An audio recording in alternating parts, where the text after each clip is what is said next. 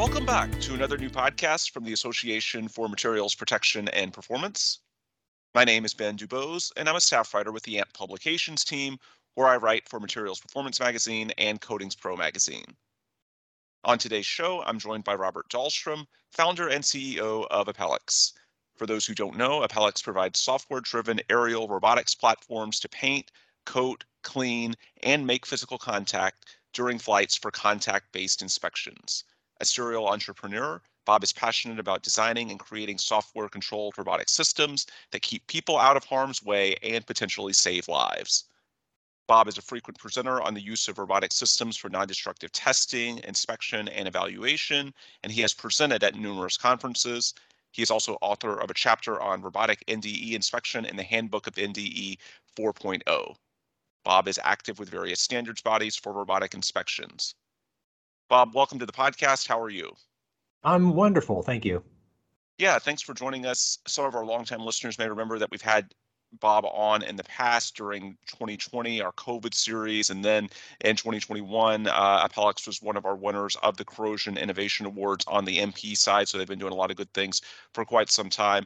And Bob, in this case, I think a good place to start our discussion, we're doing this during National Robotics Week, where there's really a lot of emphasis being placed on the role of robotics in all sorts of fields, but certainly what we cover here at AMP, corrosion and coatings inspections, we're really seeing robotics take on larger prevalence in recent months and years. So, Bob, if you could just give our listeners, for anyone unfamiliar, some background on National Robotics Week and why this is so important to your segment of the industry.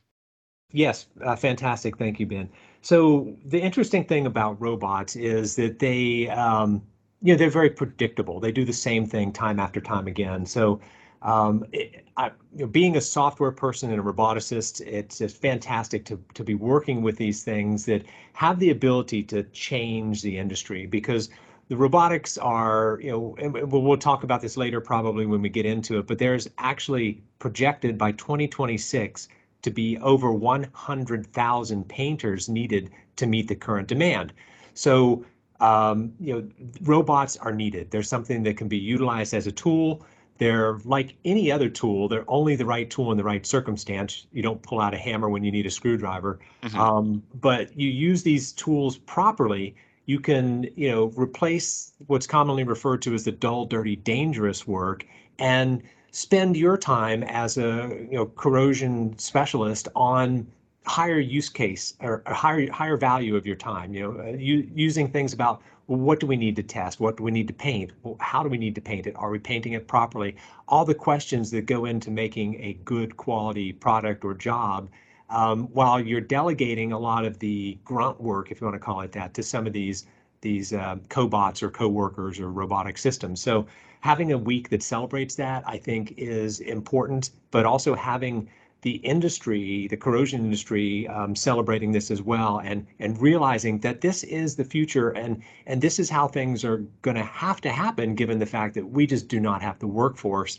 And as our infrastructure keeps aging and we need more and more painters and corrosion engineers, something has to fill the gap, and it doesn't look like we have enough people, so it's fantastic that it's robots. So thank you, Ben, and everybody there, for bringing this to the attention of the industry, because it is something that I believe strongly is in all of our benefits to get implemented sooner rather than later. Yeah, and your company at Apelix, you've progressed a long way the last few years just within what we do at AMP and previously NACE International before the merger. I mentioned that you all won at the 2021 MP Corrosion Innovation Awards. You also won in 2017. Should also mention on the Coatings Pro side, you guys were a winner in the 2022 Contractor Awards in the Specialty Project category. Obviously, you all have a lot going on. Just within the past few years, when you guys were back in 2017, you guys were close to a startup then, right? Yeah. And so I like to tell people that we're more of a scale up now. Yeah. And actually, we are scaling up because we're having problems building all the systems we need to get out the door due to the demand. But I want to circle back to your mentioning of the Contractor Pro Award, because that is a good example of how these robots can help. Here we won this for the city of Worcester, Ohio, elevated water tower. And so about every 5 years in the Northeast, they clean these water towers because they have a problem with mold and mildew growing on them, which not only aesthetically looks bad, but also can impact the longevity of the coatings systems. So about every 5 years, they take people out on lifts and go up and pressure wash or power wash this with a sodium hypochlorite chemical to kill the bleach or to kill the mold, and then rinse it with like 8 gallons of water rinse to get all that, biomass off of the structure so that it doesn't reattach and regrow. And doing it with people obviously is dangerous because you're putting people up at elevation in a lift. It's also expensive because you've got that lift there. So scheduling can sometimes be a problem. Getting access can sometimes be a problem. And then it's mindless, dull, dirty, dangerous work. You're up there, you get this stuff on your clothes. It's a strong bleach. It ruins your clothes. You can inhale it. I mean, it's just not an environment where you want to be. We did it with the drone. So we actually had half of the tower done conventionally, half of the tower done with the drone. So the drone, you still need 2 people. On the lift, you needed 2 people. The productivity increase in time, we did it about half the time so it's not a huge labor savings, but it did put the person on the ground where they were safe and out of harm's way. It did make the process much easier, and it did make the process much faster. So these robotic systems do have the capability to change the industry and change how we work and make ourselves, where we can tap into our intelligence and do the smart things and let the robots do the dumb things. The other reason why I was mentioning the timeline of some of your awards, even within just the last 5 years or so, there's been a lot of evolution on the technology side, not just with you all at Apellics, but really the robotics field as a whole. That's, of course, part of the background for why there is a National Robotics Week and why we're trying to spotlight some of the things that robots can do these days. What's something in 2021, 2022 that you can do now that even 5 years ago in 2017, during that cycle, you might not have been able to do?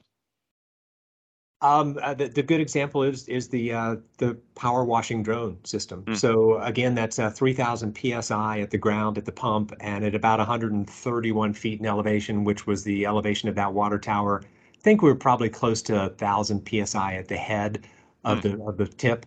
But we're building that off of the same exact technology that we're using for the spray painting drone. So the spray painting drone is still under development because it's a more complex robotic system. But taking that same power system that we've built for that, the ability to, put 5,000 watts on board that aircraft because it's lifting a lot of weights. Those are the same, 5/8 inch diameter hoses full of water and chemicals that, weigh a lot have a lot of weight to them. The same equipment, it's just a drone is lifting it and carrying it. So you have to have that ability to lift that. So taking that power supply that enables the drone to carry all that weight, taking the same frame and motor configuration that we designed for the spray painting drone and repurposing it to use it for the power washing system was something we hadn't even anticipated back in 2017 when we were working on our non-destructive testing precision flight control to make physical contact with structures to measure them. So it was for us sort of a home run because we weren't expecting it, and also because the demand was just huge. So we've got a number of those systems starting to get out into the world and do real work. It also somewhat counterintuitively has made the whole robotics maintenance situation a little easier for people to understand. And part of that because in 2017, people were thinking about drones doing video work with their cameras, and they can look at minute cracks and tell if the crack's growing over time and do really cool things with inspection. They have thermal cameras that can tell you where there's heat loss or potential gases.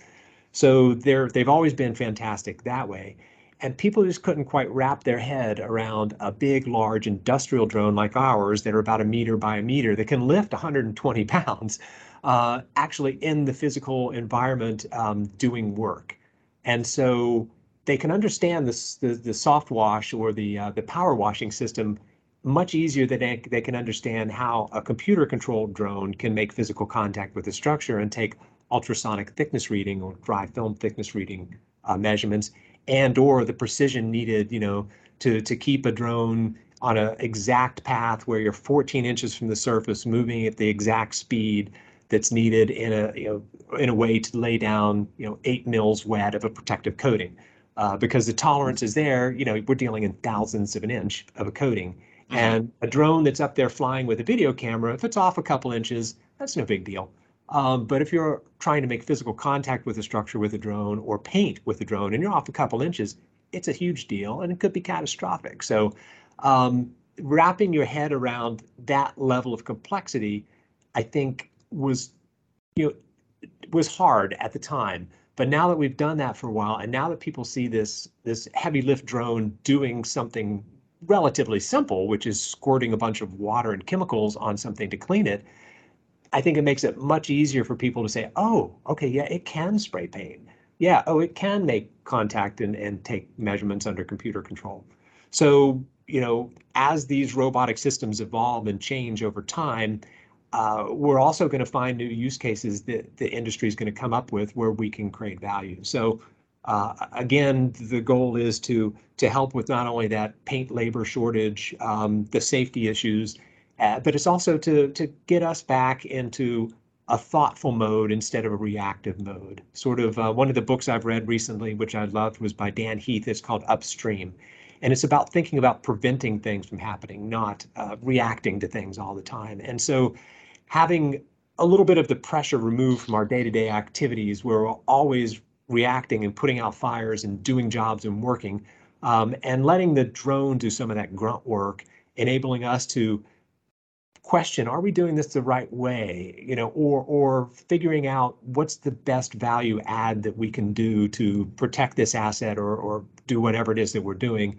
Robots have that ability to free our mind, so to speak, to allow us to do that. And that has great connotations for the industry because that can enable additional innovations. It can enable thinking about new ways to do things that can benefit us all. Yeah, I was going to ask you about where things are going the next few years, but number one, you already sort of discussed that in your answer there, specifically about the increased complexity of the spray painting drone. And I suppose what it sounds like to me, we've had such a quick evolution on the technology side. It's less about the actual technology the next few years, and it's more about how the technology is actually used in the field and case studies that get more people in the industry comfortable with using this type of technology. Is that a fair way to frame it? Oh, I would say that's exactly right. So one of the examples of that is when we first started back in 2017 with non-destructive testing, we'd go to some of the oil and gas majors and they'd say, "No way, you're not flying a drone inside of our refinery. You can't do it. Drones are not intrinsically safe." And now today they're like, "Yeah, come in here. We need you." Yeah. And now we've got like gas devices on there that and allow us to get hot work permits to go into Class 1, Division 2, potentially explosive hazardous environments. So the world has really, really changed, and it'll continue to change as the value creation for this continues and as the complexity of these systems continue. One of our mantras here that we constantly repeat is crawl, walk, run. So we start with easy use cases, and over time we build additional functionality, and then the robot eventually builds up to the point where it's doing much more complex tasks than originally started with. What type of feedback are you getting from the users? We've spent a lot of the podcast talking about certainly what they need from a technology perspective, but I guess in terms of like the intuitiveness, the user-friendly nature of it, what are they saying, the users that are actually going down this path? Yeah, and I'm glad you asked that because next week actually we're hosting about 20 people from the industry through our partnership with AkzoNobel. They're bringing in 20 of their customers to take a look at the spray painting drone to give us their feedback. The whole purpose of this exercise of bringing all these people here to see the spray painting drone is for their feedback. what do we need to do to it to make it available to go to field trials? So we'll get the feedback, and the feedback may be, okay, on the user interface, we want a drop-down menu, and you select which coding you're using.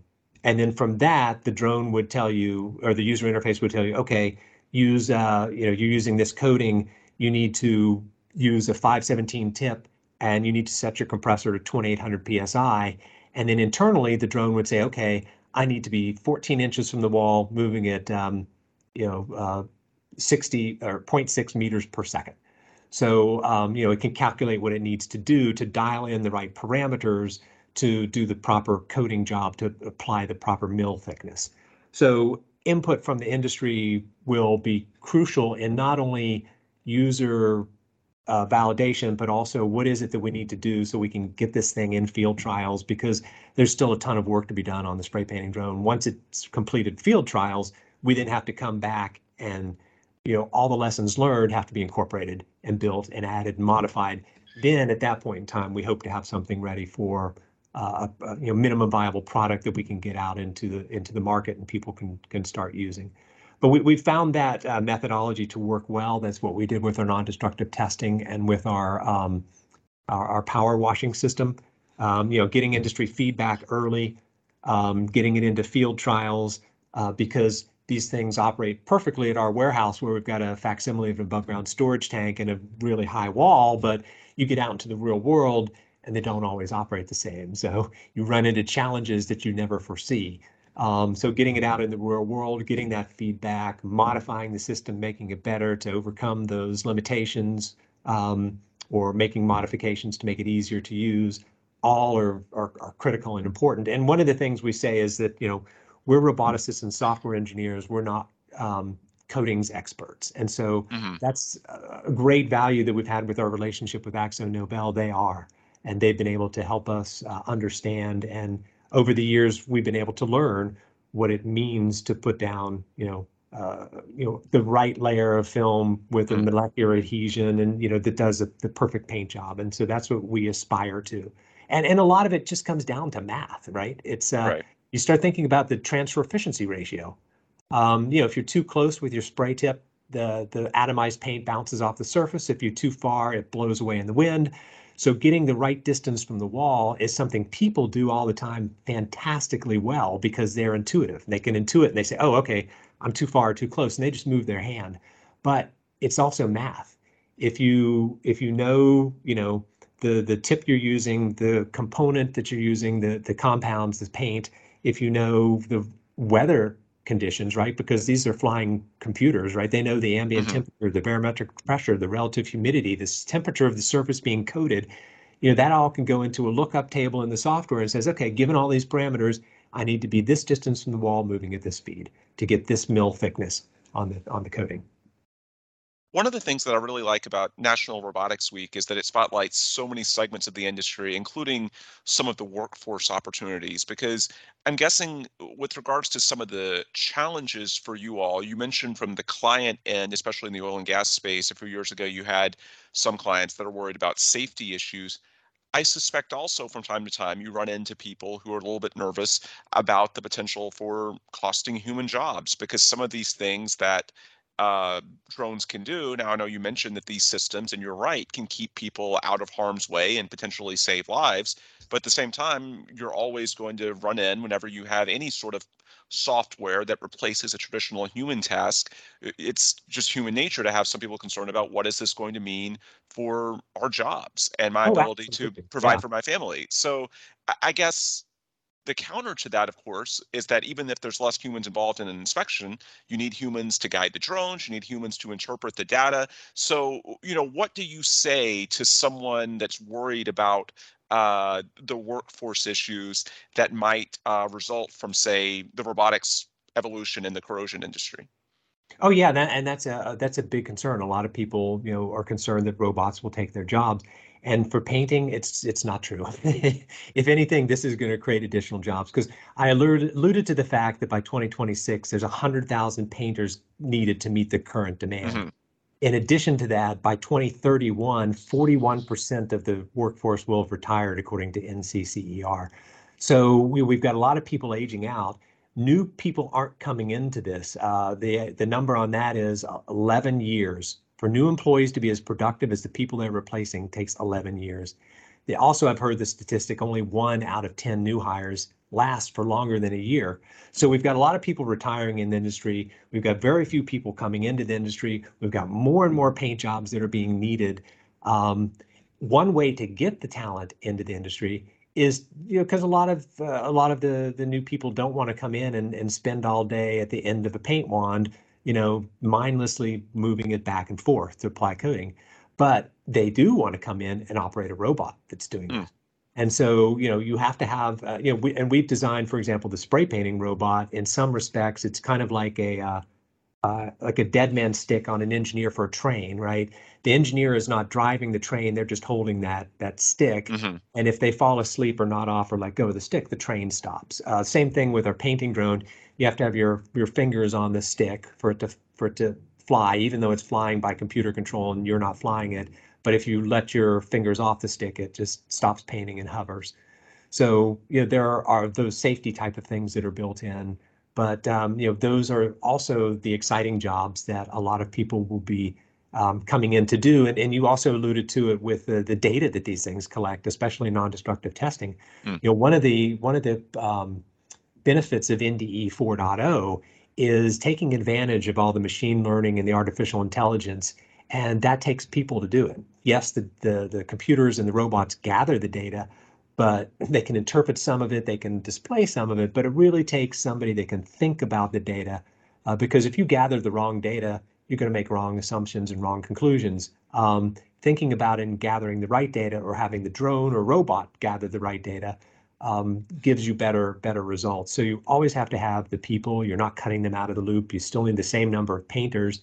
Yes, the drone can paint faster, but you still have to have somebody flying the drone, just like you have to have somebody holding the paint wand, and you have to have somebody maintaining the pumps, and just like with a spray painting drone or a person. So the numbers shouldn't change that much as far as employees, but because the number of jobs are needed, because the loss of jobs, not loss of jobs, because the loss of people in the industry retiring, right. There's just this huge hole, this huge gulf that has to be filled, and robotics are a great way to fill it.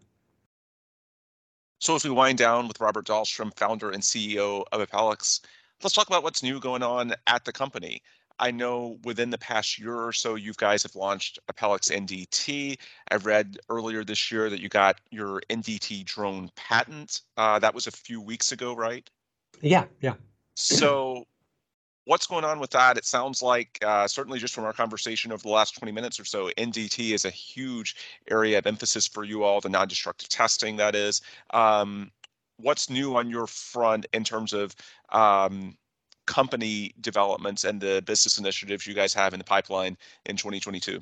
Yeah, it is. So the non-destructive testing system, we're up to 6 patents on all the drones. That includes spray painting and cleaning and non-destructive testing. But the non-destructive testing system is now international. We've shipped one overseas. So we have a number of people that are interested in that. And then you mentioned we had launched our field services and labs group, so Apellix NDE. That is more where we go out and do jobs with companies as a learning exercise. And one of the results of that, for example, is we used to take one reading at a time autonomously. So the drone pilot would fly it up to an above ground storage tank, for example, engage the software. The drone would go into the corrosion monitoring location, take a measurement, back up, hover, and then wait. And then the pilot would manually fly it, to the other side of the tank or wherever, re-engage the software, take the second reading. One of our customers we work with, their corrosion monitoring locations are basically a straight line up the side of an above ground storage tank. So the pilot now goes to the very bottom of the tank, they engage the software, the drone goes in, takes a reading, comes back, goes up and starts taking a series of readings automatically every 12 inches until the pilot either says resample a location or stops and then moves it to the next location. So as we continue to automate this, we have additional products coming out. additional functionality for this product coming out for non-destructive testing. So that's great that we have a huge demand for that. And then we're also, like I said, we're scaling up as a company to meet the demand. We have a new COO coming on that has started this month, and we're hiring additional team members to get this developed and out in the world. But we will we have two products launched now, non-destructive testing and the washing drone, which over time we will be iterating more and more surface prep capabilities into that system. And then we have the spray painting drone coming out probably in 2023. So what we're trying to accomplish here is a cradle to grave corrosion management system where when something's new, we're able to paint it. Over time, we can clean it and we can test the thickness of the coating or the steel or metal and maintain that asset. When it needs cleaning, clean it. When it needs surface prep, do the surface prep and recoat. So we're getting there. We have two of the three components in place, and we're racing forward with the third while we continue iterating and developing and adding additional functionality to the other two. Sounds good. For anybody who wants to learn more about that, be it your products, your job opportunities, whatever it may be, what's the best way that they can access more information from you guys or contact you all at Apellix? Yeah, the best way is to go to Apellix.com. So that's www.apellix.com. We also have another website for our non-destructive engineering and labs, and that's appellixnde.com. So APELLIXNDE.com. And there's contact forms and phone numbers on both of those websites. Awesome. Folks, he is Bob Dahlstrom, founder and CEO of Apellix. As far as us at AMP, my name is Ben Dubose. I'm a staff writer for the AMP publications team. If you want more resources from us, you can check those out at amp.org or our publication websites. For Materials Performance, it's www.materialsperformance.com. And for Coatings Pro Magazine, it's www.coatingspromag.com. Again, for Bob, I'm Ben. Thanks as always for listening, and please come back soon for another new AMP podcast.